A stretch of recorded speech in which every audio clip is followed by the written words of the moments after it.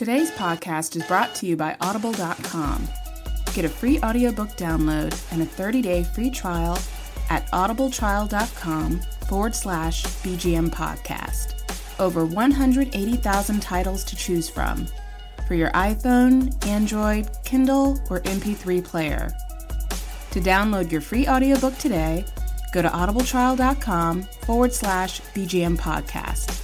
Again, that's audibletrial.com/BGM podcast for your free audiobook.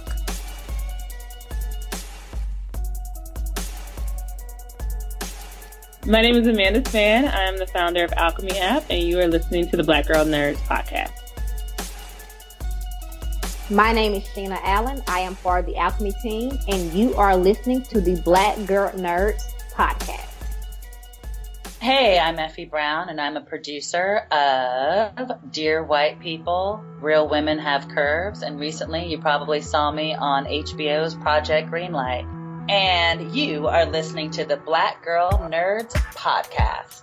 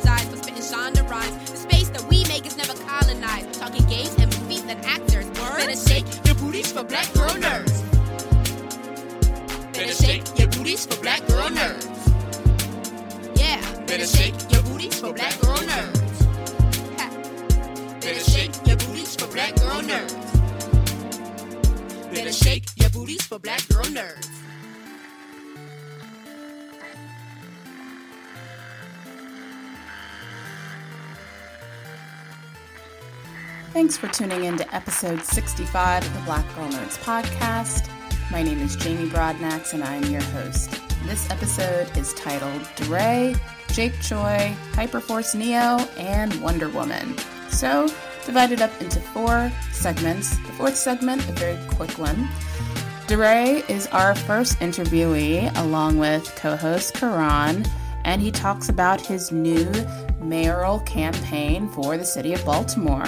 You may know him best from his social justice work on Twitter, and he's appeared all over media. He's been on late night talk shows, he's been on daytime talk shows, he's been in radio interviews and podcast interviews all over. So he sits down and talks to us here on BGN about his latest efforts with the city of Baltimore.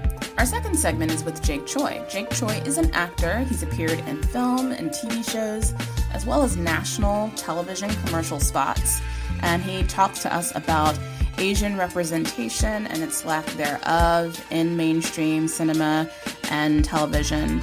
And we sit down with co-hosts Kayla, Rebecca, and KB and discuss all things from what happened with the Oscars and the faux pas with Chris Rock's very inappropriate comments towards Asian Americans, and also with the recent controversy behind the Asian American Iron Fist and why that an Asian American superhero is really needed in our comics today. So Jake shed some light for us on that topic.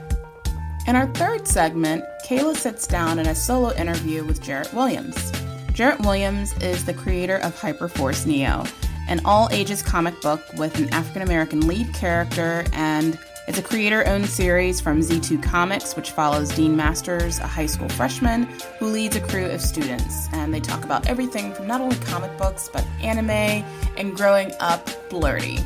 And our last segment, which is very short, it's only about a minute and a half long, I recently had attended the Batman vs. Superman press conference. Batman vs. Superman Dawn of Justice is released in theaters this Friday, and I asked Gal Gadot, who plays the role of Wonder Woman, a question about her role and how it was researched and what her thoughts was on fulfilling the shoes of one of the biggest comic book superheroines of all time.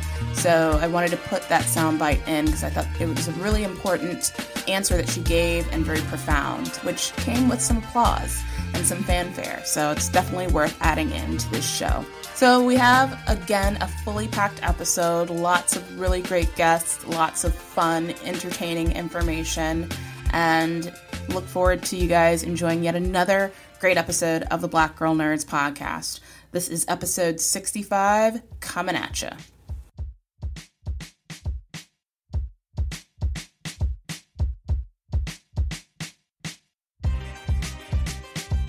DeRay McKesson is a civil rights activist. McKesson is a member of the Movement for Black Lives and is known for his activism via social media outlets such as Twitter and Instagram, and has been active in protests in Ferguson, Missouri, and Baltimore, Maryland. McKesson has also participated in discussion and has written for The Huffington Post and The Guardian.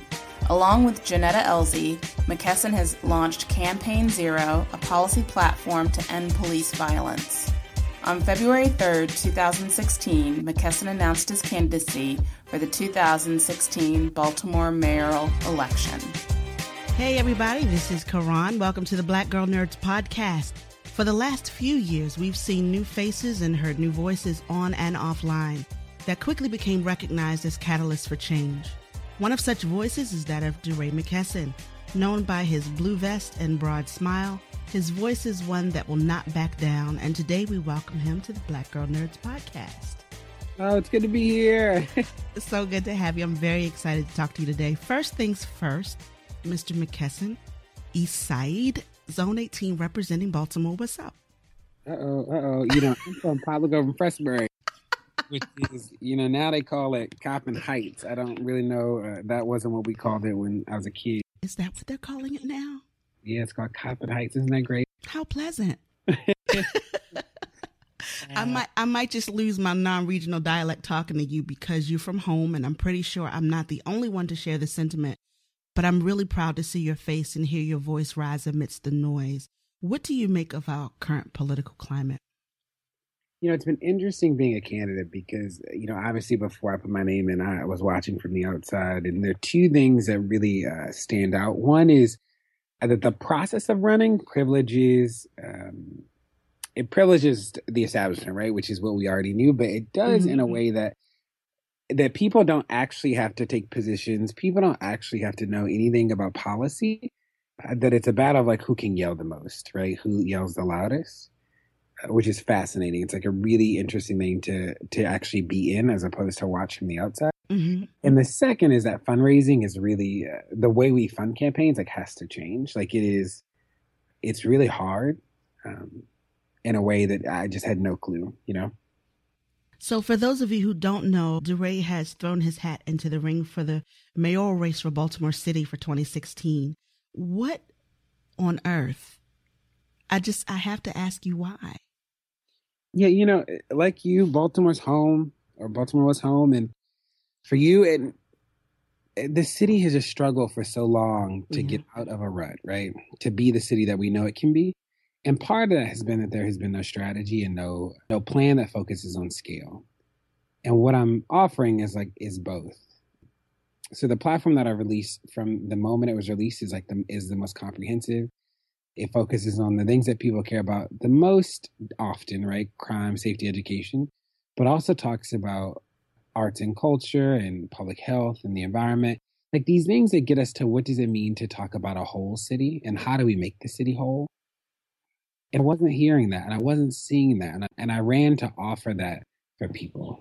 We do see a lot of the same in the elections, especially among our incumbents. And we share a lot of things because we're both from Baltimore. Most people knew of Baltimore, but it's really come onto the world stage because of the uprising. But most people are so incredibly unaware of the rich cultural heritage we have, are so unaware of the tight-knit communities that we do have, as well as our history of social justice. So at what point did you realize things had changed for you and your interest actually became activism? I often say that we weren't born woke, right? Something woke us up. And so much of my work was around children, youth, and families. I'd done it since 99 as a teenager here in Baltimore. And I taught, opened up an after-school center. That was my work. And then Mike Brown got killed, and it really changed everything. You know, like I went to St. Louis as a witness. I didn't go as a protester. I went to just see what was going on. Second day I was there was the first night I got tear gas, and I was like, this is wild, right? Like, and in that moment, I became a protester and was like, I'll do whatever I can to make sure that this isn't other people's reality. And when I thought about education, you know, it was this thing about you got to be allowed to learn, right? I've done all this work to make sure kids have great teachers. Like, I'm a national leader in human capital in school systems. And like, Tamir Rice will never have a high school teacher. Ayanna Jones will never have a high school teacher. Mike Brown will never have a college professor. And my work shifted. And that was when I thought about activism in this way, right? Like, what does it mean to push from the outside and force people to talk about things that they would not other and force these issues? When I think about running for mayor, the common thread is this idea of telling the truth in public and being really thoughtful about the concrete things that we can do to change people's todays and tomorrows. You went from being a witness to being on the world stage. How did that happen? You know, I don't know. It feels very overnight. I had 800 followers on Twitter in August 2014. I have a little bit over 300,000 now on Twitter, and it's different. I don't know exactly how or why. I think that it was because I was telling a consistent narrative, and people were listening. You know, in those early days, remember, the protest hadn't spread yet. It was just us in St. Louis, and yeah, and I think I was a voice, one of many voices telling what was happening. It's been interesting because one of the hard things about having Twitter as the site where I have the biggest platform that I have is, you know, I still have to consume all of it before I can block you or ignore it. Like, I still have to read it, which is so different than Facebook. It's so different than YouTube. Because people on YouTube, you know, they just don't read the comments. You know, it's interesting. It is, you know, we're one of the first sets of people to have Twitter be one of our main platforms, really visible in other places, and then they lend that to Twitter. And I do worry that people think that visibility automatically means wealth, you know? Yes. And I'm broke. So that's interesting. And, you know, I'm always really clear that I'm one of many people doing work, right? That it'll take all of us working together, and that my work doesn't have to be your work. So, yeah, no, it's been fascinating. I've tried to use the platforms to amplify the work of other people, to correct the record, and to tell the truth, right? So much of protest has been about telling the truth in public. And I think of that when me and Colbert talked about white privilege on network television, right? Like, things that have not happened before. Interview. And, you know, can I get better? Yes. You know, when I think about that interview, I wish that I had defined white privilege, right? It just, everything moved so quickly and we just didn't get a chance. But trying to be really thoughtful about using those moments to, you know, to push this message and this work. I think it's an important and very valuable story about how one voice can make such a difference, and that all of our voices are definitely needed at the table. Some say that racism is not an issue, or not as much of an issue, for millennials. And it's a very sad mixed message for kids who are growing up in a more racially diverse world than ever. What do you say to them? And how can they make a positive impact when they do come face to face with the reality that's racism? Yeah, you know, race is always at play. It is in this America. And to ignore it means that you just misunderstand the current climate. In that, I do think that we can, and I don't know if it'll be soon, but I think we can live in a world where people can acknowledge the importance of culture and ethnicity without being normative, right? That, like, black doesn't mean good or bad, but blackness functions still, right? Which is hard in a country where racism is just so deep. And for kids, you know, and this is what I say in protests, is that, like, talking about it is the first step. That the acknowledgement is not the end of the work, right? The acknowledgement is the beginning of the work. And it's why I'll never defame people who are on Twitter for sort of, quote, just being on Twitter. Because what I know to be true is that, like I said before, we aren't born woke. Something woke us up. And for so many people, it is the truth telling that wakes them up. It is their first experience with something. It is them thinking about the world differently. And they're like, wow, I didn't know, right? Or now I need to do this because I know. And Twitter or social media is often how people know for the first time. And that is such important work, that is not easy work, that is not simple work. And I think that's really powerful. For me, you know, Mike Brown's death is what woke me up, and I would never have known if it was not for Twitter. Do you think your message has been diluted or amplified because of your youth? Oh, interesting. I think that the reality is in those early days, nobody knew how old I was, right? Like I was just a guy. So I think that in that way, I think it is really powerful. Nobody knew I was gay. So that, people who were homophobic, it just wasn't they didn't know, right? Mm-hmm. People didn't know so many things. And that's where I think, Twitter specifically was really powerful. That it was just the message, right? You knew that random picture of me and you knew the message. Mm-hmm. The youth, in Baltimore, it's interesting because it is a place that sort of privileges an older type of, the voting demographic is older, right? Definitely. And there's a privileging of older voices, like regardless of content. Mm-hmm. So that is a little different, and I see that more as I'm running. I do think that I have the strongest platform, the most robust. I think about before I entered the race, people weren't talking about the police. People weren't talking about like the minimum wage. Like, I forced these issues to come to the forefront. Mm-hmm. And there are some people who do privilege like an older style of leadership, regardless of sort of history or anything like that. Okay, so I have to ask you about this. I remember another mayoral candidate, former mayor of Baltimore, Sheila Dixon, said she had no idea who you were. When you heard that, what was your first thought? Yeah, I mean, I have a picture that I took with her at one of the community events, so that was interesting to me. But, part of this work in running the campaign, it was going to be 80 days no matter what, right? Mm-hmm. Like I got in and it was 80 days to go, which is... Number what, 42 in? 40, 43? Yeah, 40-ish in. So it's, okay. This is a sprint no matter how I cut it, right? And the question was always, can I build it? Like, the goal is to build an infrastructure quickly that can allow us to get in front of as many people as possible, right? Knowing that in places that like I have a large social media presence, in Baltimore, the people who vote are in the primary traditionally have been like over 50-year-old women, Mm-hmm. right? Mm-hmm.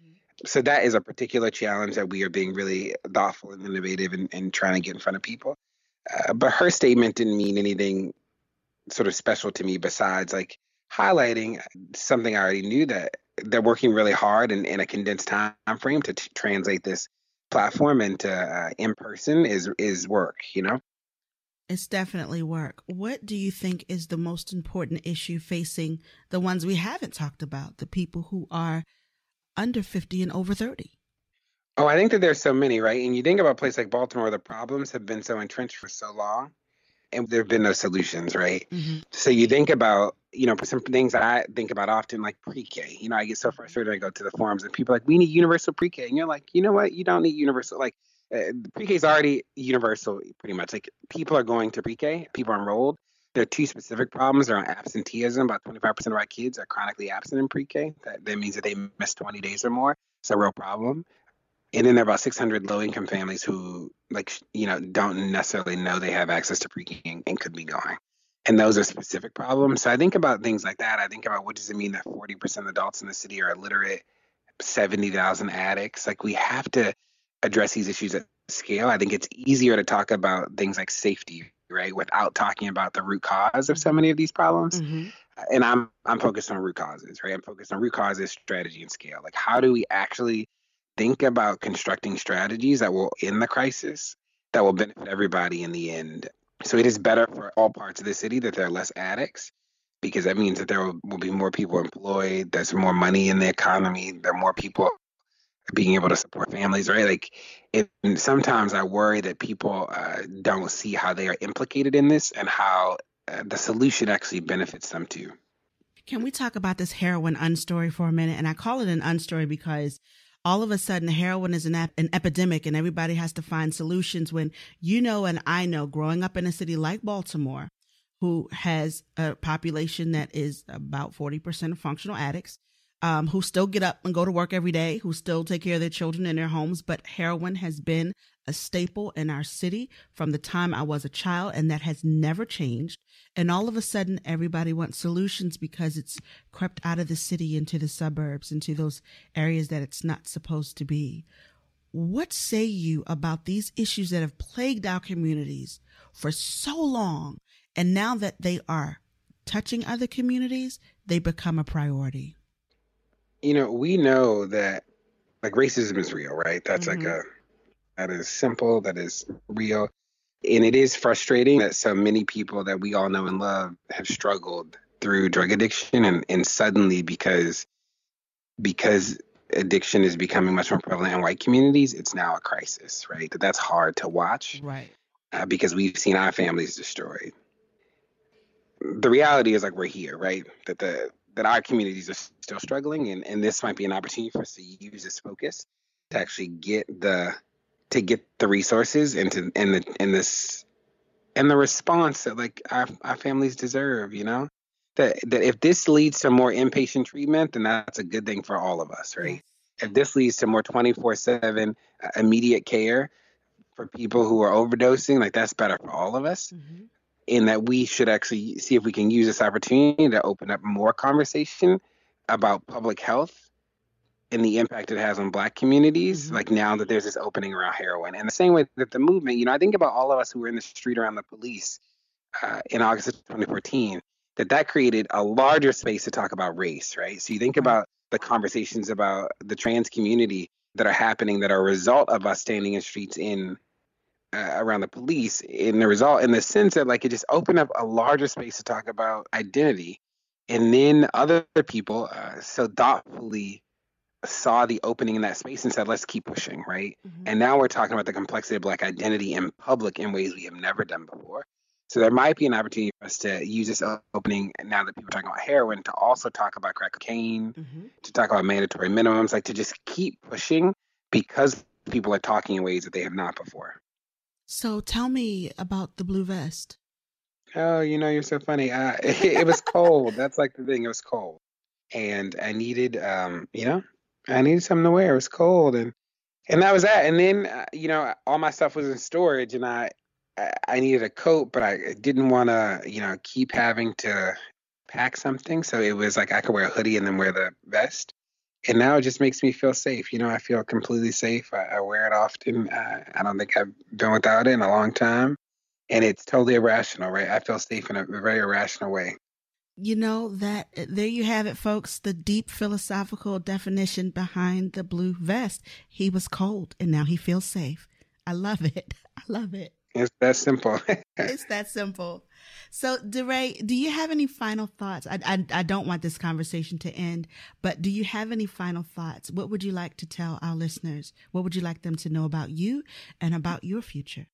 Yeah, it's Sunday, and I think often that I didn't know what it meant to be covered until the movement. Like, I intellectually understood it, and, like, I have lived it for 18 months in a way that is just so powerful to me.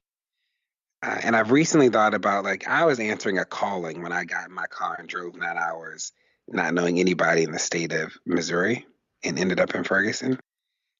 And my push to myself in these recent months has been about making sure that I know the calling I'm responding to as time passes. Does that make sense? It does. So, I think I'm not actually responding to that calling from August 2014 anymore. And I just understood that recently. And I think I was responding to a calling to move on to something new, but I think I'm waiting for the next calling. And I've been working through that. So my message to people is to push yourself to think about, to continue to press about like, what's the calling you're responding to, so that you can make sure that your spirit is aligned to the work you're doing as we all fight for a better world. DeRay, thank you so much. I am so inspired by your work, by your presence, and by your humor. And I thank you for joining us on Black Girl Nerds. Whoop, whoop, whoop, whoop. Whoop, whoop, whoop, whoop. What? Be more representing. And for those of you who don't know, yes, this is Cuffy. Thank you guys for joining us. I love it. Thank you guys for joining us for Black Girl Nerds Podcast. This is the one and only DeRay McKesson and Karan. Talk to you soon.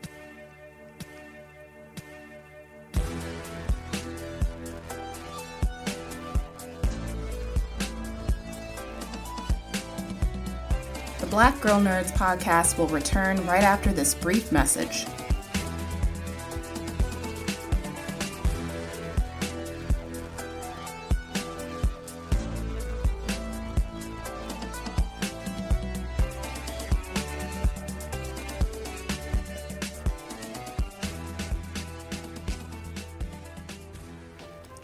This message is brought to you in part by Stranger Comics.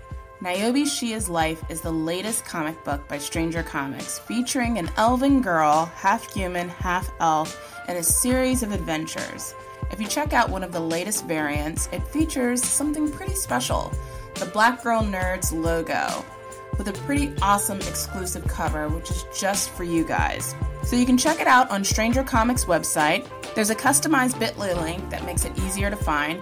Go to bit.ly/Niobe1BGN. That's bit.ly/Niobe,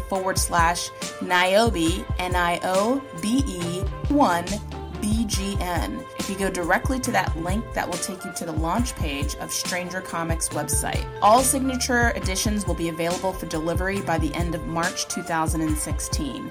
The Black Girl Nerds exclusive cover is by Sheldon Mitchell. You can either get an unsigned or a signed cover at your leisure. And Niobe is also available in ebook form. You can get it at Amazon, Comixology, Google, Nook, Kobo, and any of your iBook stores. So check out Niobe Shia's Life, a coming-of-age tale about love, betrayal, and the ultimate sacrifice by Stranger Comics.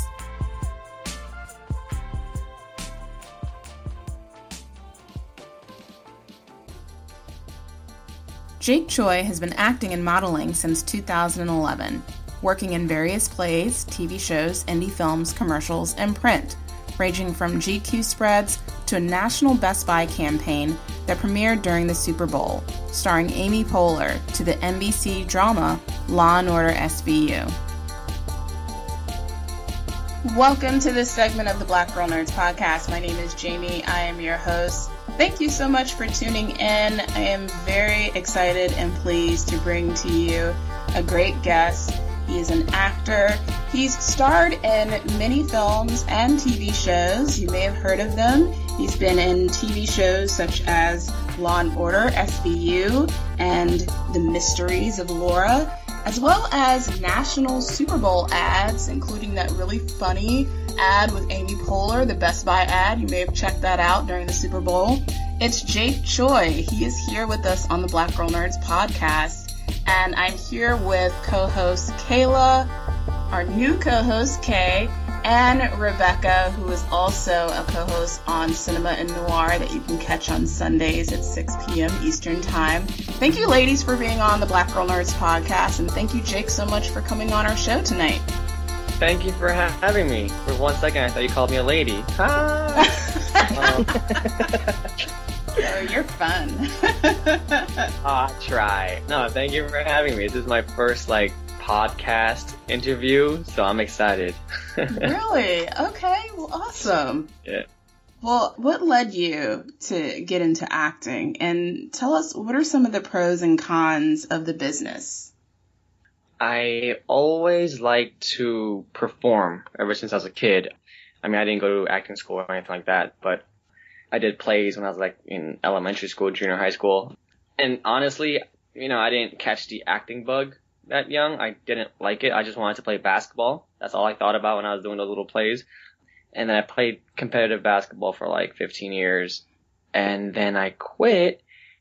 And on a friend's suggestion, she was just kind of maybe you should, act again, seriously.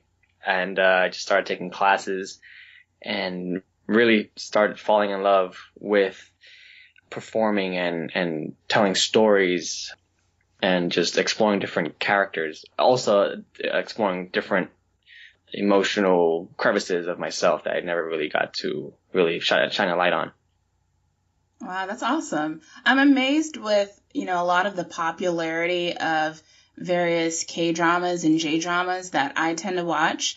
There's very little to no Asian romantic leads in daytime and primetime U.S. shows. Why do you think that is? Oh man, I think there are levels to this, honestly.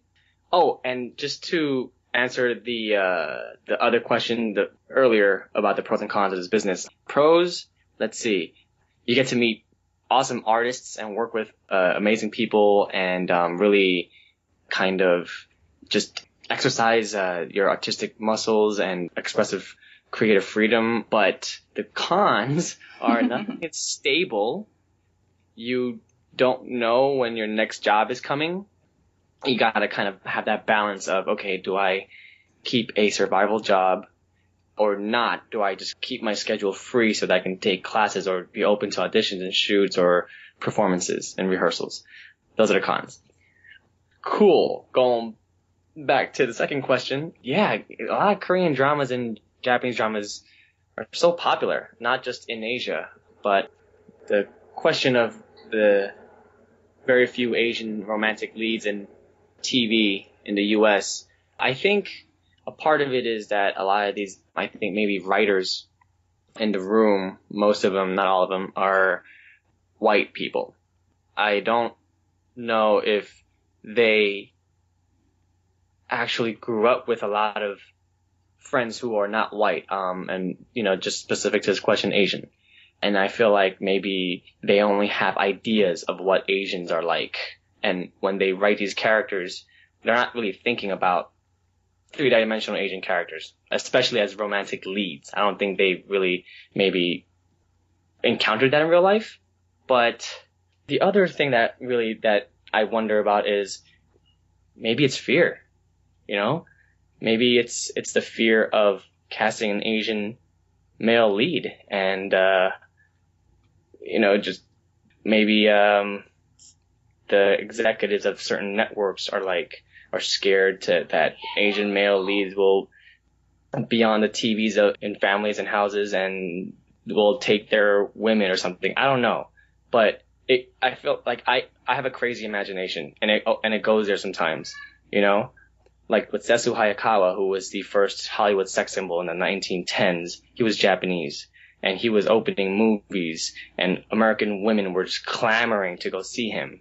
And then, you know, all of a sudden, these studios started kind of assassinating his character and giving him roles that are very stereotypical, that warrant so leading man, you know? And it makes me wonder why. So, I don't know. I honestly don't know. It's bullshit. Yeah, I think Asian men in the industry are just like at the bottom of the pole. You know, there's the least demand for Asian males in this industry you know, when it comes to like film and TV. And then when there is a demand, they're very stereotypical. You know, either the guy that speaks with an accent and he's like the comedic butt of the joke, or like Han from Two Broke Girls, or he is a tech, science, math whiz, you know, geek, or a kung fu master, or what have you. But yeah, that's my little rant. Okay, well, Jake K here. I know that you're just getting started in your career. You have been around for about 5 years or so at this point. So what's been your favorite character to play so far? My favorite character to play so far I have to go with Ryan Fu in the film Front Cover, and Gil in the movie Wolves. I really love playing those two roles. Ryan Fu, man, such a complex character, very fun character to play. It was written very well by the director, Raymond Young. He fleshed him out very well. I really got to prep extensively for the character, which is really fun. I just, you know, talked to a lot of my, you know, close gay friends who were in the fashion scene too, and, you know, just really got to just sink my teeth into the role. And then Gil, on the other hand, I didn't really have to do much prep, because very similar to how I was in high school. You know, he's just this outspoken kind of wild kid who plays on the basketball team and has these friends who are just as wild. You know, they listen to hip hop and, you know, play basketball, and they're crazy about girls. You know, they're like high school seniors. And it seemed like a mirror, you know, to how I was in high school. So it was very fun. Could you tell us a little bit about Front Cover movie? Because I saw the trailer and I read the synopsis, and I just think it's so great that a movie like that is out in the world. And can you tell us a little bit, besides the synopsis of Front Cover, a little bit about how it explores the Asian versus Asian American identity? Yes. Well, it's I think does comment on how a lot of Asian Americans feel when they grow up in America, especially when you have parents who are immigrants. A lot of times you do have this confusion about your self-identity. You learn a culture in your house that's very different to the culture that you encounter every day outside of your house. And it goes back to you not really seeing yourself on TV. It can really hurt your self-perception. We do tackle that in the movie. And then you got, Asians from Asia, who they don't necessarily have this confusion of their self-identity. They know who they are, in terms of, culture. So it's a very interesting dynamic when you have two characters who kind of meet and sort of clash in this film, because they each have their own battle with self-identity. It's just from two different angles. Continuing on with the theme and talking about the movie Front Cover, what was the biggest challenge for you while filming this movie? Giving the director what he wanted. A lot of these days, basically I shot, almost every day, and, the days would be very long, and I really just wanted to give Ray what he wanted, and then hear him say, "Move on," or "Moving on." But honestly, there weren't that many challenges shooting. It was probably just a fatigue factor. The crew was so great. The cast was on point. Ray gave us freedom on set to try different things after he got what he wanted, So the only challenge, honestly, was just trying to get the takes as quick as possible. One question I wanted to ask you, Jake, if anybody who's been on Twitter, a few months ago, our mutual friend, Keith Chow, he runs Nerds of Color, and he basically made a case with Netflix announcing that they were doing the Iron Fist series. There was a campaign for an Asian American Iron Fist, where the argument, at least from Keith Chow, was that seeing as we had this white character who was going to go into like this, Asian, alternate reality or other universe, the idea was to make Danny Rand Asian American in a way to reverse the cultural appropriation that we've seen in a lot of movies and TV when it comes to Asian culture. I just wanted to know what your thoughts were on the campaign. Did you think that having an Asian American Iron Fist or Danny Rand could reverse that? And what are your thoughts in general about seeing how Asian culture is appropriated in movies and TV without actually casting Asian or Asian American actors? Well, yeah, first of all, I love that campaign. I think having an Asian American actor to play Danny Rand would have been great because, first of all, there are no Asian American lead superheroes anywhere. The only Asian superheroes or villains that I can think of are very the bit players on these movies that barely have any lines. And, a lot of people make the argument that, you're deviating from the source material. Sure, but the source material is written in the 1970s. It's a different time. It's a different scope, geographic. I'm all for that. I love, I don't know if he got casted. Supposedly he got cast already, the Danny Rand character, but I would have loved to see an Asian American cast as Danny Rand. And yeah, America loves to appropriate cultures, don't they? Sure do. Look, I'm not throwing any shade, but don't white people have their own culture? I honestly, it's a sincere question. Do y'all or not? And why do you have to, you don't have to appropriate, you can appreciate. And then you can cast people of that culture that reflects that culture to represent that culture. You don't have to just whiteface the roles and characters and cultures all the time. So yeah, I think it's bullshit. Hi, Jake, it's Kayla. So what do you feel about the guilt that comes from the white community after they've been cast as a POC? For example, after she's gotten her paycheck, Rooney Mara had something to say, and it was, "I regret it." How do you feel about that? Do you feel it's genuine, Or do you feel that they are only saying something because now they've gotten paid, but then they just are now feeling some kind of regret? It's a good question. I usually always like to give everyone the benefit of the doubt. But I also am not blind. I want to go with the latter because you as an artist, as an adult artist, should be able to discern what's right and wrong and how do you, as a white person, and who knows you're a white person, obviously, like, how do you say yes to playing another ethnicity or a race, especially when white people have all the choices and opportunities to play these great characters and roles day in and day out, and people of color really don't have the opportunity. Like, you should know this by now. I mean, unless you live under a rock, then you wouldn't, but as an artist, you have to be conscious. And I mean, I feel like it doesn't make sense when you take the role and then afterwards, after the backlash and you get paid, you say you regret it. I feel like you're just doing it because your publicist told you that it's good for your career if you do that. You know? I don't know the case with Rooney Mara, but like with Emma Stone taking on a half Asian role in Aloha, you don't look any Asian, you know? Like, seriously, you know, 1/16 Asian.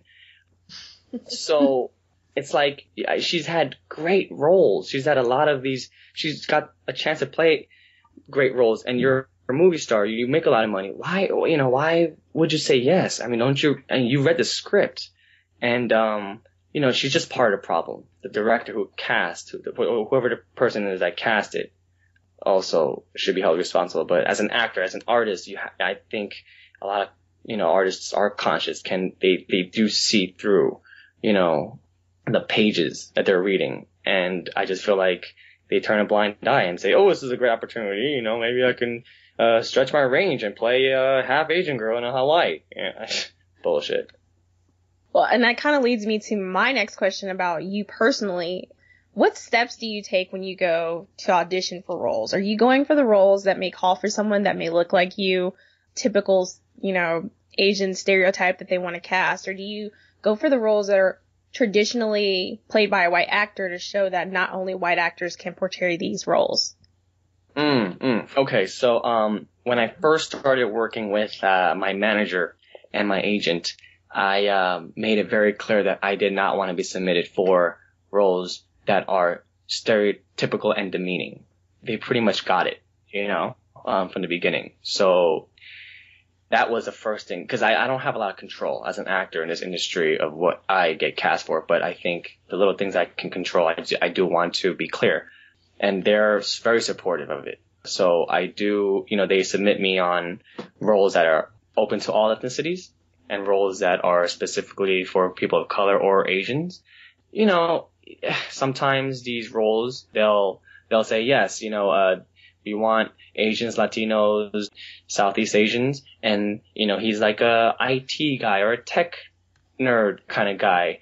And so, of course, sometimes you're like, hey, maybe I can wear glasses and be a little nerdy, but at the end of the day, I make the choice to not do that, to not be a caricature and just kind of bring more of myself to the role and not be a walking stereotype, and just try to be truthful in the audition room. Yeah, I go out for all different kinds of roles. Some I feel like it's like, oh, okay, this is originally written for a white person. They're open to seeing other ethnicities. Great. And sometimes it's strictly more like for people of color or specifically Asian actors. I'm really enjoying this conversation, and I'm curious to know, are you active on Twitter, and do you live tweet with your fans? Shoot, I got fans?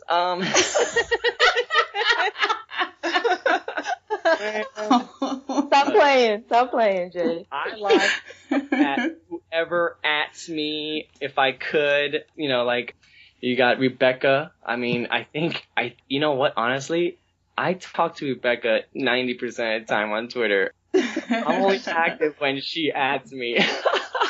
I am not too active on Twitter. I do get the notifications on my phones, and then I'll reply or like stuff, and that's it. But yeah, I mean, if you guys want me to be more active for y'all, I'll be a little bit more active. You know, you guys are cool as hell. So, yeah. And watch me like super like AWOL after this day too. I'm kidding. So, Jake, can you just talk a little bit about, maybe give 2 of your favorite shows, past or present, and how those particular shows have really inspired you in your own career, whether that be to create some kind of new avenues for Asian American characters, directing, acting, talk a little bit about that. A past show that I really loved and grew up watching was Martin. Yes. Martin was so funny, and it was on the air at a very sensitive time for me. I didn't know who I was because, once again, I didn't really see myself on the TV that I was watching, and I didn't know my identity. I was really confused, and then I started watching Martin, and I was like, wow, I like this guy Martin. He's so different from like these characters that I see on Saved by the Bell and Full House and shit like that, or outside when I hang out with my friends or whatever. I loved Martin because he was just so outspoken. He said what he wanted to. He didn't care.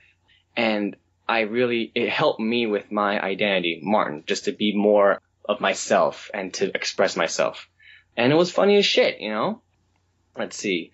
Current show. I like Master of None a lot. I've watched a couple of episodes, and I'm going to finish season 1 soon. But I like Master of None a lot. It's very, very diverse cast. You got an Asian lead, Aziz Ansari, and it's great writing, really funny, but it also tackles a lot of issues that are very relevant and it reflects society right now, like a misrepresentation of people of color in the industry. Appreciating your parents who are immigrants that came to this country and really literally sacrificed their lives to give us better ones, and it's very inspiring. It really motivates me to, put my feet on the floor every morning, fight the good fight and advance the cause. So I have another question. I don't know if you were on Twitter that night, but the night of the Oscars, a lot of people were watching for Chris Rock's opening monologue and the whole Oscars So White campaign. And then there was a skit where he used, I think it was like 3 Asian American children and 1 Jewish child. I forget. But there was a skit that he used with Asian children, and he made a joke about child labor laws. And there just seems to be, at least that's what I was observing on Twitter, there just seemed to be like this kind of divide between Black Twitter and Asian Twitter. And so I just wanted to, I didn't know that either. So yeah, I mean, there was a lot of back and forth, and I just wanted to get your thoughts. Did you see the skit? Did you find it offensive? And then the other question too is, because I know you live in New York, I'm a New York native too, there's a lot of divide too because of the Peter Liang case with the Asian American officer that was prosecuted for killing Akai Gurley. There just seems to be a lot of tension between the African American and the Asian American community. How do you feel as the Asian American? How can we work on coming to a place of understanding instead of playing the oppression Olympics of I have it worse than you or whatever? Like, how can we come to understand that we're really on the same side and we're really fighting the same fight? Oh man, I did not watch the Oscars at all. Yeah, I was on Twitter for a little bit during it. I only read and heard about the skit with the 3 Asian kids, them being used as a racial joke. Yeah, it's fucked up because first of all, they're kids, right? They had no idea that they were going to be used as a joke about Asian stereotypes, and the parents didn't know apparently too. So that was very disappointing. Yeah, I did see Chris Rock's monologue. It seemed like he was using the Oscars So White a hashtag or a subject to make it seem strictly it was a black and white thing. Like, the black people were oppressed, and black people are oppressed as well as all people of color are oppressed in the industry. But I felt like it was very kind of exclusive to white and black people in his monologue. I thought he could have opened it, made it a little bit more broader. Oh man, with the Kai Gurley and Peter Liang case, so much nuance, and it's just, first of all, he shouldn't have been shot. He shouldn't have been killed. He didn't even have a weapon. The Peter Liang had no, reason to shoot him. And I think he, like anyone else that kills someone, should be tried and punished to what their offense was. What's causing the divide, I think, a lot with a lot of people are that he's a scapegoat, right? He's a scapegoat for all the white cops that killed the black men and women and are never really indicted or tried. Like, what happened with the dude that choked out Eric Garner? I mean, you got videos, two different angles of him literally killing this man. And what happened? Nothing. Even when the paramedic came, she barely gave him any attention. Like, as if he wasn't even human. I mean, it still really pisses me off when I think about that. It's really tough. It's really tough to come up with a solution. I think we need a lot more understanding conversation within the community, the Black, Asian, Latino community, and just really understand that we're in a struggle together. We're not better or lower than anyone else. If I'm oppressed, another person of color is just as oppressed, and I can't, separate us and say, I'm dealing with my own shit, so your problems are irrelevant, And I feel like with the Oscar So White thing and the case with Peter Liang, it almost seems like there is people that are up top watching and kind of they're manipulating this with the people of color. They're kind of like, this is what they want, and they can be a lot of people, but I feel like it's there are people that are controlling this and putting people of color against each other when we should be coming together. And I'm sorry for being vague, but it's hard to really put into words, but I know what I'm talking about. No, that's a great answer. Yeah. I do want to say it's white privilege has a lot to do with it, and I think it's a form of oppression when, because of what white people, the privilege that they reap and also what they do puts people of color against each other, Right. And I think it's very important to see that, to really see it, to be aware, to be conscious of it. Yeah. Okay, so this being the Black Girl Nerds podcast, do you consider yourself to be a nerd? Because I know on Younger, when you guys were all playing video games, I was like, he seems way too relaxed and way too into the role. He must be a little bit of a gaming nerd. Oh, you know what? I think I was very nerdy, and I can still be very nerdy. Yeah, nerd would be a part of, like me. I grew up playing a lot of video games. Even that Tony Hawk game that I was playing on Younger, I definitely grew up playing that. I learned Korean by reading Dragon Ball Z comic books. I was one of the few kids who bought the Marvel DC Amalgam comics when they tried to merge superheroes together. Whoa. I remember that. Yes. Wow. I totally do. They weren't that good, as I could recall. You know what? They weren't. They looked cool. They weren't that good at all. The idea was cool, but they weren't that good. Oh, I'm glad you remember, because I'm just like, wow, they're quiet. They don't know. Oh, we know. Yeah. I played a lot of video games, read a lot of comics growing up. A lot of the comics that I read were more Asian, but I did read a lot of Marvel. Read Dragon Ball Z, Kenshin.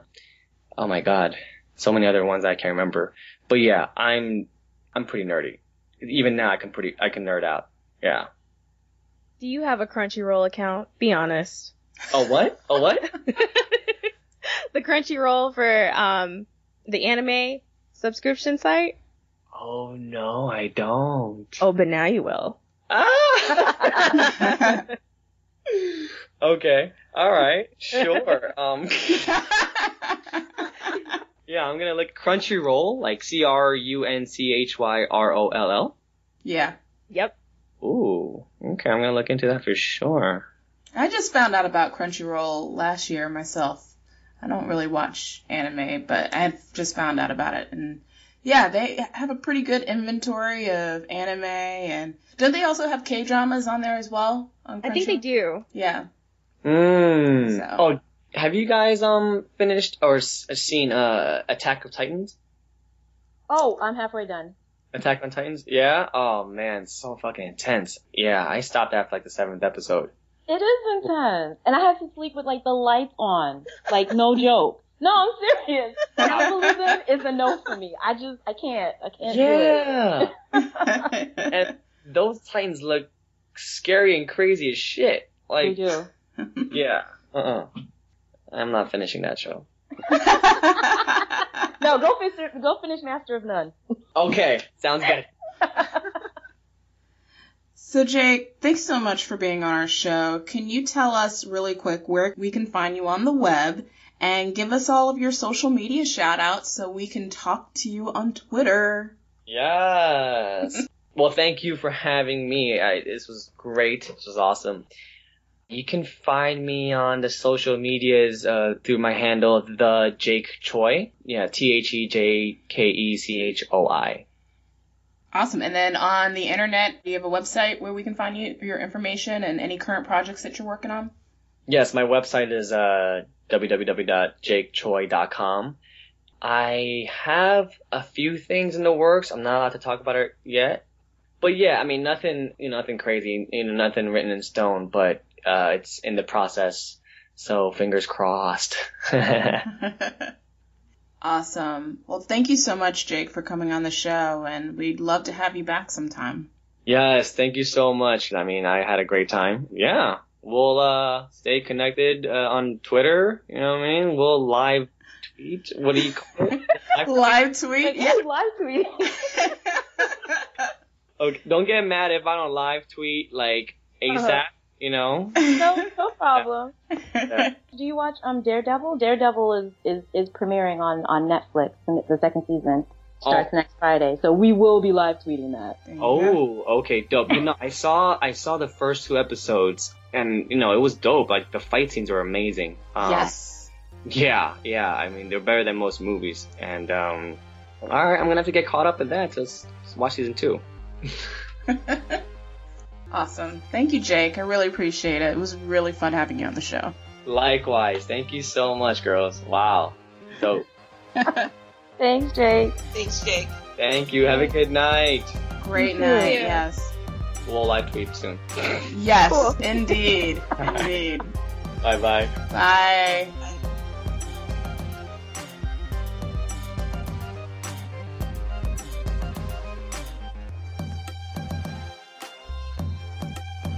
A New Orleans native, Jarrett Williams grew up watching his family work tirelessly to get out of the Magnolia Projects, which inspired his own formidable work ethic.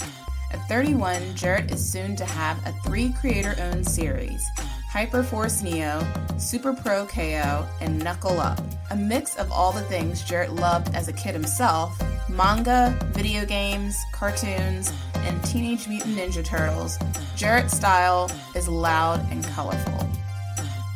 Thanks for tuning in to this segment of the Black Girl Nerds podcast. I'm your host, Kayla, and I am very excited to have our special guest on today. If you are a fan of Super Pro KO wrestling comics, this is for you, so you should be really excited.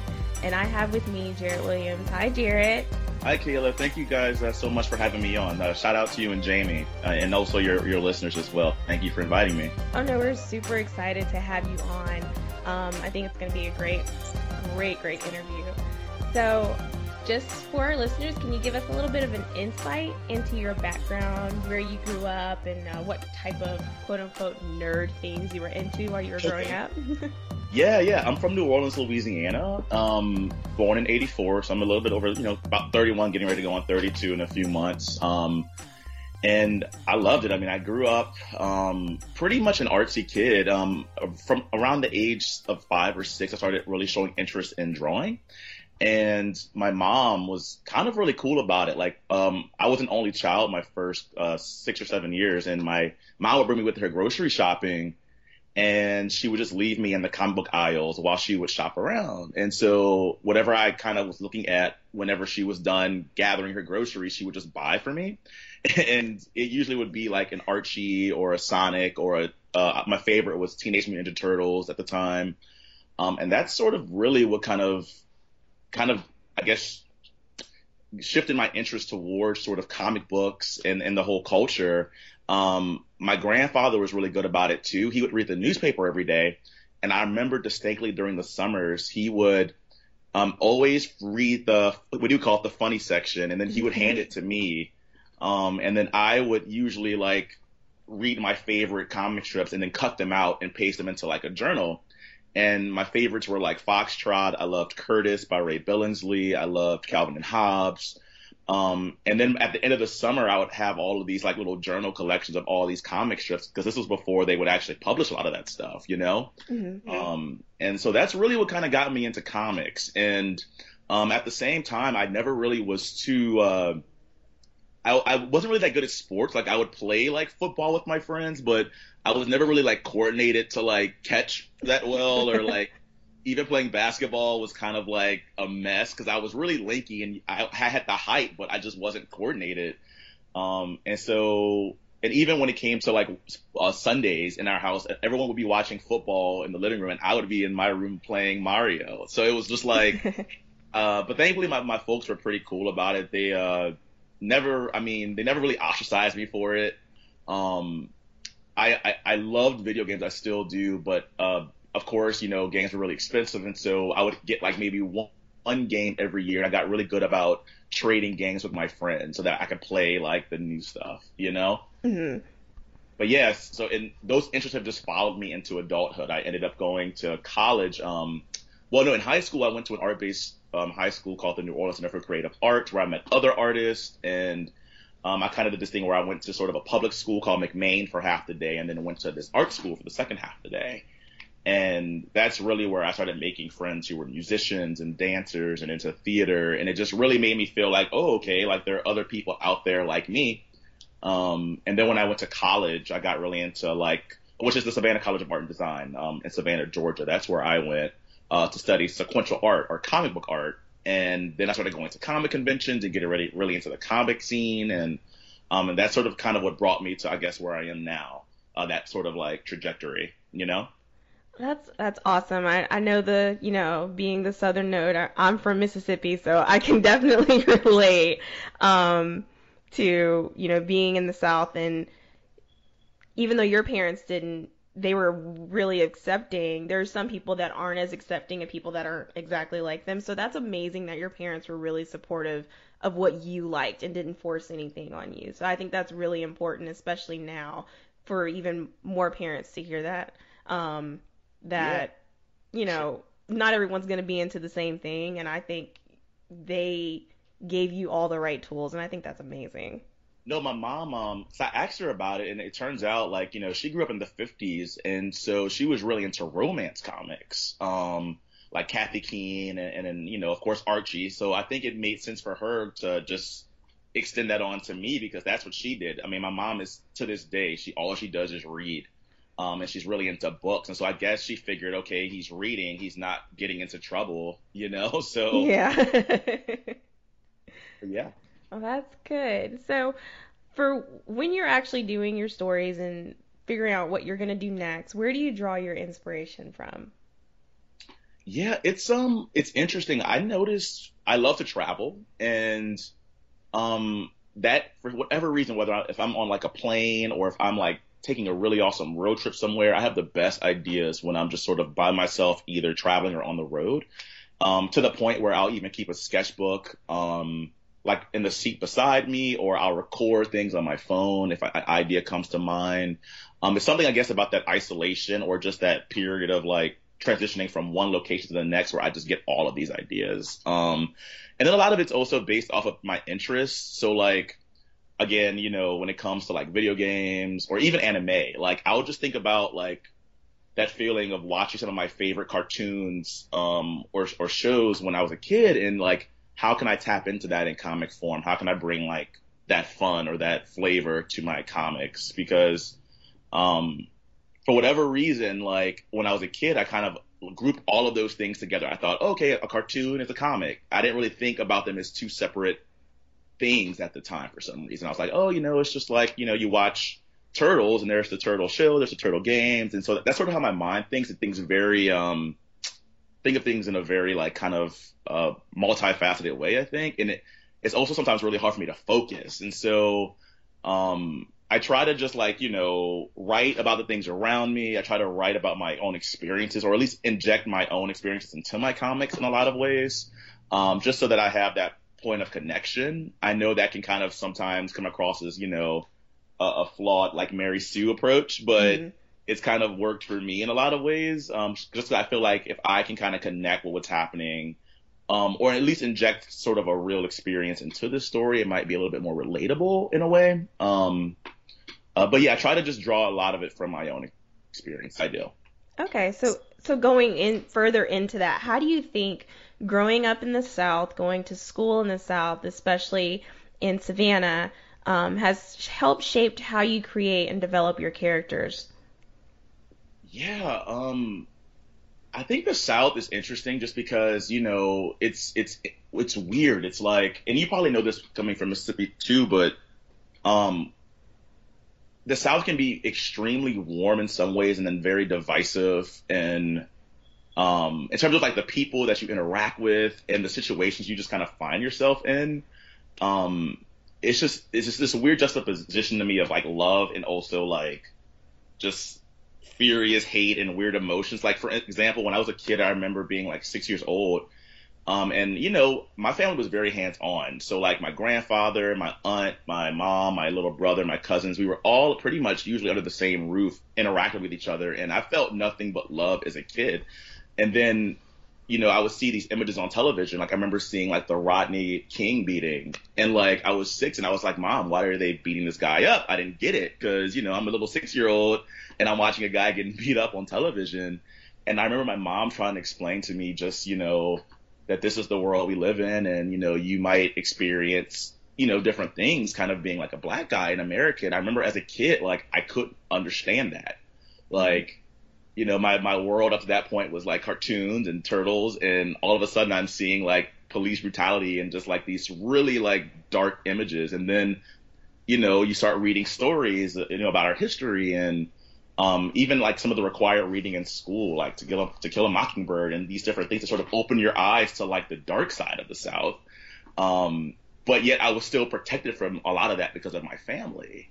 And so I think kind of growing up in the South, you kind of get these really like, you just kind of leave with these sort of weird, like, I love it, but then I feel the need sometimes to get away from it.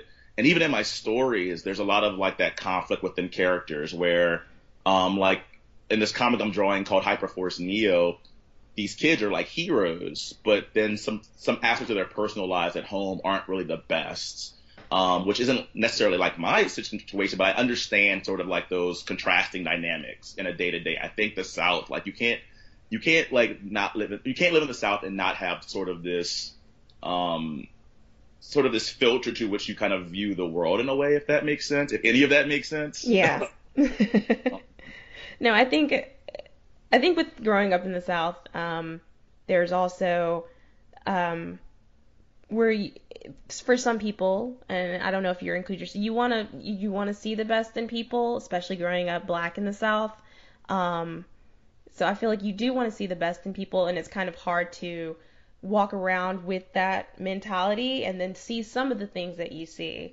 So I think that you being able to come and bring in that to your characters, that's good. Because not everybody is going to have the same lifestyle, the same home life. And I think that is inclusive. And I think that that's good. So that's another thing with the diversity and inclusion. How do you think how important is this for you with comics now, especially dealing with a lot of the things we're dealing with film and TV, when they're doing the adaptations of the comics and the books? How are you feeling about the diversity that we're getting? It's interesting. I kind of feel like we're on the right track. It's just there's still so much more that can be done. A buddy of mine the other day, named Ulysses Farinas, he posted this like picture that it kind of broke down the statistics of like, groups within the book publishing world. And I think it was like 4% within the publishing industry are African American. And it kind of just broke it down like that. And I was like, oh my gosh, like I feel like I know more people now that look like me in comics than I did even 5 years ago that I can like name, you know what I mean? But there's still so much more we can do. And I talked a little bit about it. I did this little interview with Previews last month because they were doing a thing on Black creators in comics. And I said it would be really awesome if one day we didn't, look at diversity in comics as injecting like maybe one or two minority characters. And yay, we've done it, I like when I read a story and it doesn't feel like, the one or however many ethnic characters, they don't feel like they're there just because they're there for that reason. You know what I mean? And I feel like I would like to see more stories where you just feel like it feels natural. It doesn't feel forced. It just feels like these characters are here, or the creator created said characters. Like for instance, with me in this story, or with Super Pro KO, I had in that story the main character is white. And I had a person email me once early on and say, you're Black. Why isn't your main character Black? And I remember replying because I had never got that question before. And I said, I feel like I'm a writer. I'm a storyteller. And when I imagined this concept, the character just happened to be white. It wasn't something I really felt the need to force. You know what I mean? And in this story with Hyperforce Neo, the main character just happens to be Black. And there are two characters on the team with the main character that happen to be Asian. And it's not something I feel like I'm forcing to happen. It's just kind of organically happening. But I also realize I'm coming from the standpoint of being a minority. So kind of the way I view the world tends to be a little bit more, I think, or how do I say this? I tend to see the world from the lens of someone who knows how it feels to grow up here being a minority, but also, I went to schools that were mixed. I've always had, a nice, diverse range of friends. In college, I met, I made friends who were like, trans and, openly gay. And I think that was important for me. And I feel like in my stories, it's important for that representation to be there as well, too. But I definitely think we still have a long way to go. I think what's good now is you see more editors in comics who are, I've seen a wide range of ethnicities there. You're seeing more writers. You're seeing more women. You're seeing just more and more and more, but there still needs to be even more. So, but I'm hopeful. I try to be an optimist by nature. I'm more of a glass half full kind of guy. I think we're putting forth the right steps now, but there's definitely more room for more creators and a broader range of stories for sure. So for me, what I would like to know from you, what were some of your favorite diverse characters that you grew up reading about that you connected with, or may not have connected with, but on some level related to? Yeah, as a kid, in fact, I was talking about this yesterday. I remember liking Nightcrawler just because his story seemed so like tortured, and he was the total outcast, but then he had these really badass powers. You know what I mean? Yeah. So him, I love the turtles, which I guess, they're easy to relate to because they're animals. They're like little creatures. So like, but but I loved Raphael because he was the one that was like, to me, the most outspoken, and he didn't just go along with like Leonardo's plans, and he wasn't a suck up like Leonardo. So I loved Raphael. So those were definitely two of my favorites. But also, I mean, I loved like Jughead because he just seemed to be kind of like nonchalant about life and just kind of, just didn't really have a care in the world. And so I liked that character a lot too. So yeah, those were some of my faves. But Turtles was everything to me as a kid. Like my mom kind of played into it. So I had like the turtle sheets, the turtle soap dispenser. She hung like action figures from like the air vent in like my bedroom. Yeah, my mom was pretty cool about that. But when I turned, I want to say maybe 4th or 5th grade, when I got into that time in my life, I remember a friend calling me on a Friday night and saying, dude, you have to turn on the television and like turn it to sci-fi. And there was Akira on. And I remember we were on the phone and I'm like, what am I watching? Like, it blew my mind just seeing like anime for the first time and to see cartoon characters like taking part in like violent like activities. But also it felt cool and it felt like I shouldn't be watching it. And so that kind of really kind of got me into anime. And I made a friend early on, a buddy of mine, a best friend as a kid, who ended up moving from New Orleans out. He went to Michigan and then he moved out to LA. Mm-hmm. And I guess when he was in California, he had access to the Anime Channel. And so he would like mail me these VHS tapes where he would record like Magic Knight Rayearth and Sailor Moon and Dragon Ball Z Uncut.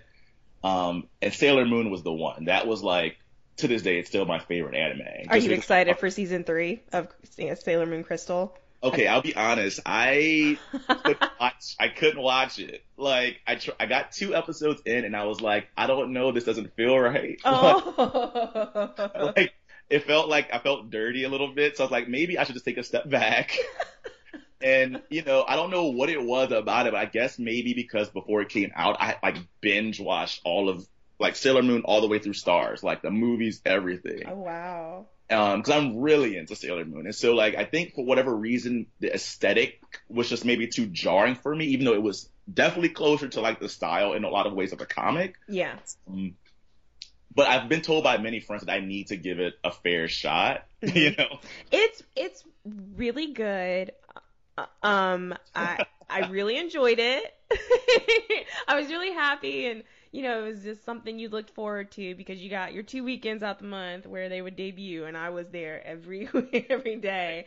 Right. I think it's and I know some people that didn't like it because they grew up watching it the English dub and they weren't really into the original. Right. So I think that was a lot of the backlash from it. But I think it's still good. Are there any other animes that you still watch or that you're really into? Yeah, I've been watching Ronin Warriors, and I'm starting to like rewatch Saint Seiya. I watched a lot of like Project Echo, and I remember liking Tenchi Muyo as a kid as well. Mm-hmm. Just because again, it felt like I shouldn't be watching it. The one anime that I feel guilty about that I watched a lot of, but I haven't watched it all is Ranma because I love the concept. Mm-hmm. And I had quite a few of the comics, but I just haven't watched a lot of the shows. Can I ask too, like growing up in Mississippi, like what was your access to anime too? I'm curious.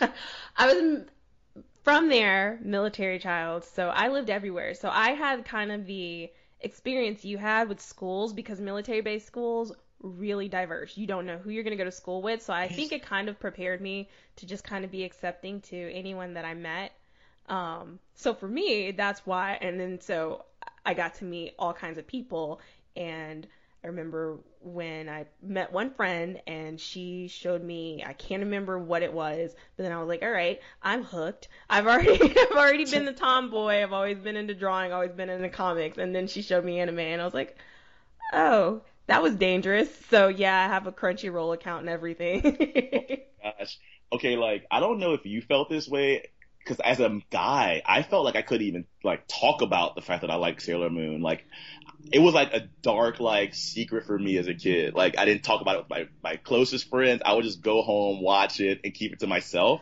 And there was this really pretty sizable like a Vietnamese student population at my school, and I went to class one day and these girls were trading these Sailor Moon cards, and I was like, I gotta get in on this. I gotta like slowly work my way in with this crew. And so I started collecting Sailor Moon cards and buying them from them like for like $1 a pop or something crazy like that. But I felt like I couldn't really share my interest because, you know, it was at the time I was so concerned about appearing like a masculine boy. And here I am, like, into these colorful, like, girls and waving wands and stuff, you know, so. I think it was the opposite for me because, like, when Pokemon came out, I was living on a military base, and I remember we moved to Atlanta, and I got in trouble. I got called to the principal's office because the kid was really upset because I hustled him out of his Pokemon cards, and my mom did not know I was into Pokemon. So I was like, she's going to hate me. It was like, she's going to feel I'm not feminine enough. So. Oh, my God. Speaking of going back to the South and Pokemon, I remember, like, there was this weird point because my little brother got really into Pokemon, like, for real. And I remember, like, you know, we grew up fairly religious, so I was always in church, and I remember hearing a sermon about Pokemon being evil, and wow. I wasn't having it. I was like, no, there's no way Pokemon is not going to be in this house. It's not evil. I was trying to find all these articles, like, on AOL about how, you know, it's just, you know, being exaggerated, that it's innocent. I don't know if you remember that or if you encountered that at all, but I remember it. I did. I got a lot of that going to church in the South, and it was a lot of random things because for me growing up in the South it was Harry Potter's the devil, and I'd be sitting there like getting right back in the car after church and picking up my Harry Potter book that my mom bought me, like haha. That was me. So I'd be like, I'm not gonna stop reading this book. That's not gonna happen. But you know, I got a lot of that, and I think that was, you know, I think that's just part of, you know, growing up in the South. It's a lot of, well, it's something new that people don't understand. Right. So they're scared of it. And for me, a lot of it, I did, you know, the older I've gotten, the more my nerd has come out. And I don't know if that's been your case where you've just let it all out. Yeah. Now it's more socially acceptable. I think that's the thing. Now nerd culture is it's getting to that point where it's very acceptable, especially with the Marvel movies coming out. In the DC movies, I think that it's become more acceptable. So now in the South, and you know, do you go to Dragon Con in Atlanta? You know what? I haven't been to Dragon Con in like a few years, but I definitely go to like to Heroes Con, New York Comic Con every year. I want to go back to Comic Con, but it's definitely like work for me to get there, you know? Because then you want to go, and of course you want to like buy everything too, and then you got to think about how you're gonna get back home when you're like living on the East Coast. So, but no, I love the con scene still. It's interesting too, because I've talked to some creators who like they would never say it openly, but they really hate it, and I'm just like, for me, it's like a chance for me to get out of my house and see everybody, and you know. I think cons are for the introverted extroverts and everyone, because you're sitting here, you're reading these comics, you're watching these movies, you're into these books, you're into all of these shows, and you're kind of secluded at home, but then you get to go to these places and meet people who have the same interests as you. So I know that there's some people that aren't into it. I'm an introverted extrovert, so for me to go to a con, it's a lot of fun for me. I went to San Diego Comic-Con. That was my first time going there last year. Very overwhelming. Especially seeing the shipping site for people to ship their stuff home that they were buying. Yeah. That threw me off. I'm like, but this is genius. Whoever thought of this is genius. Yeah. But I think, it's a work to get out there. But I just, the con scene is pretty big. And I think the Dragon Con in Atlanta has helped a lot in the South. Even, MegaCon in Florida, I think that it's becoming way more acceptable, and people are just, they're getting into it, and you're meeting people, and I think that that's something in the South that has changed from when I was younger, because it just wasn't talked about. I remember my mom getting the phone call about the Pokemon cards and her saying, okay, so what's up with this? But then I remember coming home and she had bought me a Pokemon comforter. So she is accepting of it. Like, I'm getting mixed messages right now, Mom. I'm getting like... And when she asked me, she's like, what's going on? And then she, I told her, I was like, I bought a pack of cards, hustled some kid out of a really good card. I don't know, whatever. I was really good at getting the good cards and giving kids some, subpar cards for Pokemon. Yeah. So, and then I fell off the card scene because I wasn't into Yu-Gi-Oh! As much as a lot of other people were. I would watch the show, I just wouldn't play the cards. The show is so spastic. My little brother was obsessed with Yu-Gi-Oh! Too. I think for him the cutoff was Beyblade, but like Yu-Gi-Oh! Was his jam.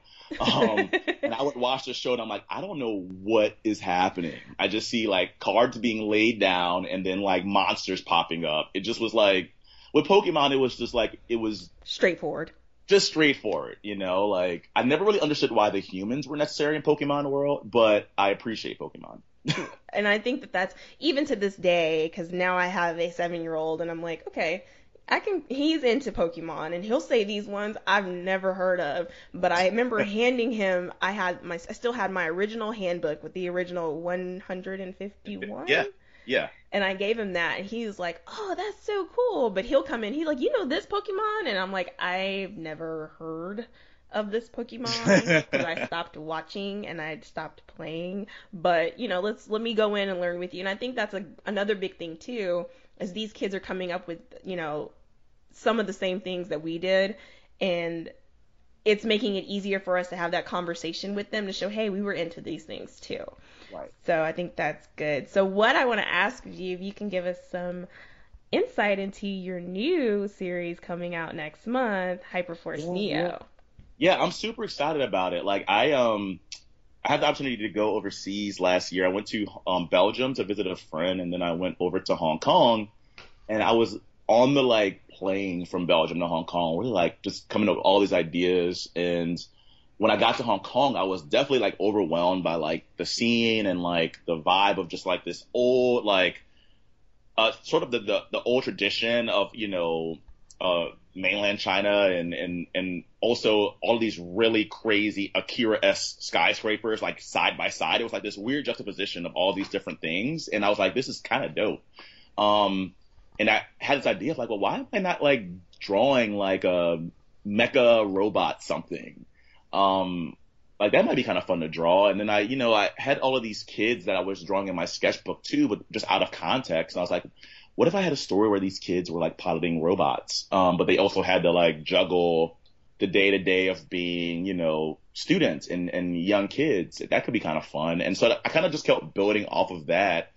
And it kind of grew into what Hyperforce Neo is now, which has kind of become the story of these kids who find these mystical keys that allow them to take on this sort of powered suits, these Hyperforce suits, to take on an alien invasion happening at their city. And they live in the future, so there's robots and all this fun technology. They're all really tapped into social media. So throughout the comic, you get hints of what certain characters are thinking. And you can actually watch their followers numbers, their follower numbers grow throughout the comic, which I kind of I don't know why I threw that in, but I kind of like it. But then the aliens themselves too, they're also finding these keys, and they're piloting these giant robots.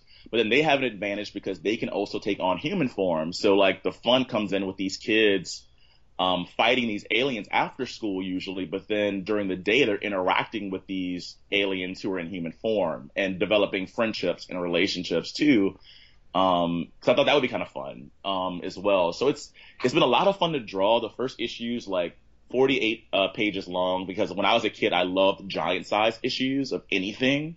So I just felt it was extra special because it was twice as long, And then it's full color. Jeremy Lawson's been doing the colors. I just do the inks and the writing and lettering. But it's been a lot of fun to draw. I will admit the robot scenes are hell to draw just because I didn't really think about oh yeah, robots are cool, but now you have to draw them. You have the buildings and the windows and the billboards and the buildings being destroyed. But it's a lot of fun. And I think what's good about the story is it takes place over the course of a school year. So by the end of the story, you kind of get to see how these characters have grown, over the course of 1 year of junior high. And also how they've hopefully solved the alien threat. It's a lot of fun. So. That's awesome. I think it's going to be really good and it's going to be a hit. And what day is that going to be dropping? It comes out on April 13th. Okay. So everyone's going to be on the lookout for that. So I just want to thank you so much for coming on the segment today. It was awesome, great interview.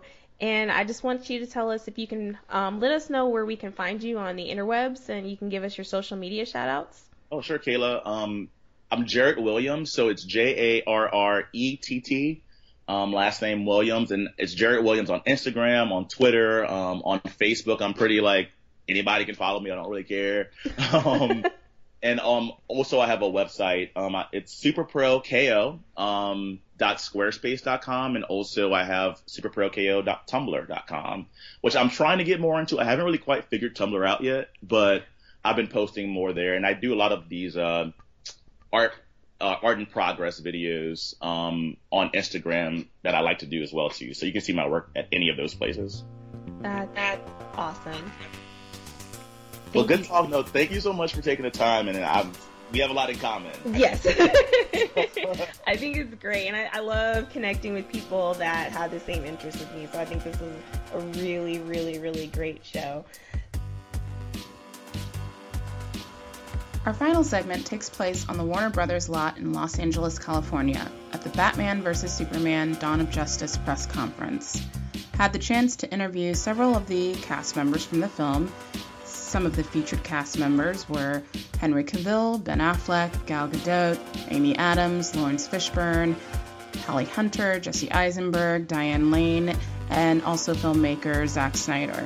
In the press conference, there were several questions asked, including one by yours truly about Wonder Woman. So I wanted to add in this little tidbit because I thought, first of all, it was a really great question to ask, not just because I was the one that asked it, but the way Gal answered it. It resonated so much that it came with a lot of applause. It was the only question that was answered amongst all that garnered any applause, mind you. The moment that I had mentioned that I'm with Black Girl Nerds, let's just say that Gal Gadot did the international symbol for raising the roof, hands in the air, which was great. So it's inspiring and also comforting at the same time that Gal was very excited to see an outlet that represents women of color and also empowering women, and that she's fulfilling the role that is so iconic and so heroic in this huge blockbuster film that is slated to come out this weekend. So take a listen to the sound clip. For more information about the press conference, go to blackgirlnerds.com. There will be a transcript of the 45-minute press conference that took place, along with tons of photographs and information about the film. I hope you enjoy, and thanks for listening in to this episode. I think this was fun. So we'll start with a trailer of the film, Batman vs. Superman Dawn of Justice, along with that press snippet. And remember, Friday, March 25th is when Batman vs. Superman Dawn of Justice is released in theaters nationwide.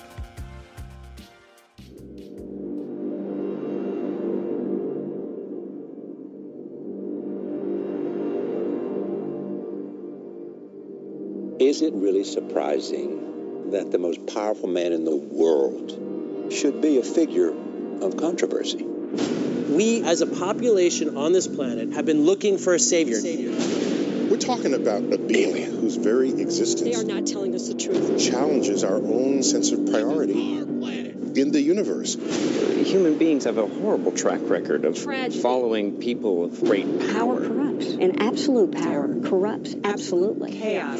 Maybe he's just a guy trying to do the right thing. We know better now, don't we? Devils don't come from hell beneath us. They brought their war here. No, they come from the sky. The world has been so caught up with what he can do that no one has asked what he should do.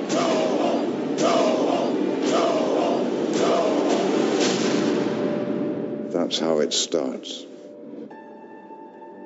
The fever, the rage, the feeling of powerlessness that turns good men cruel.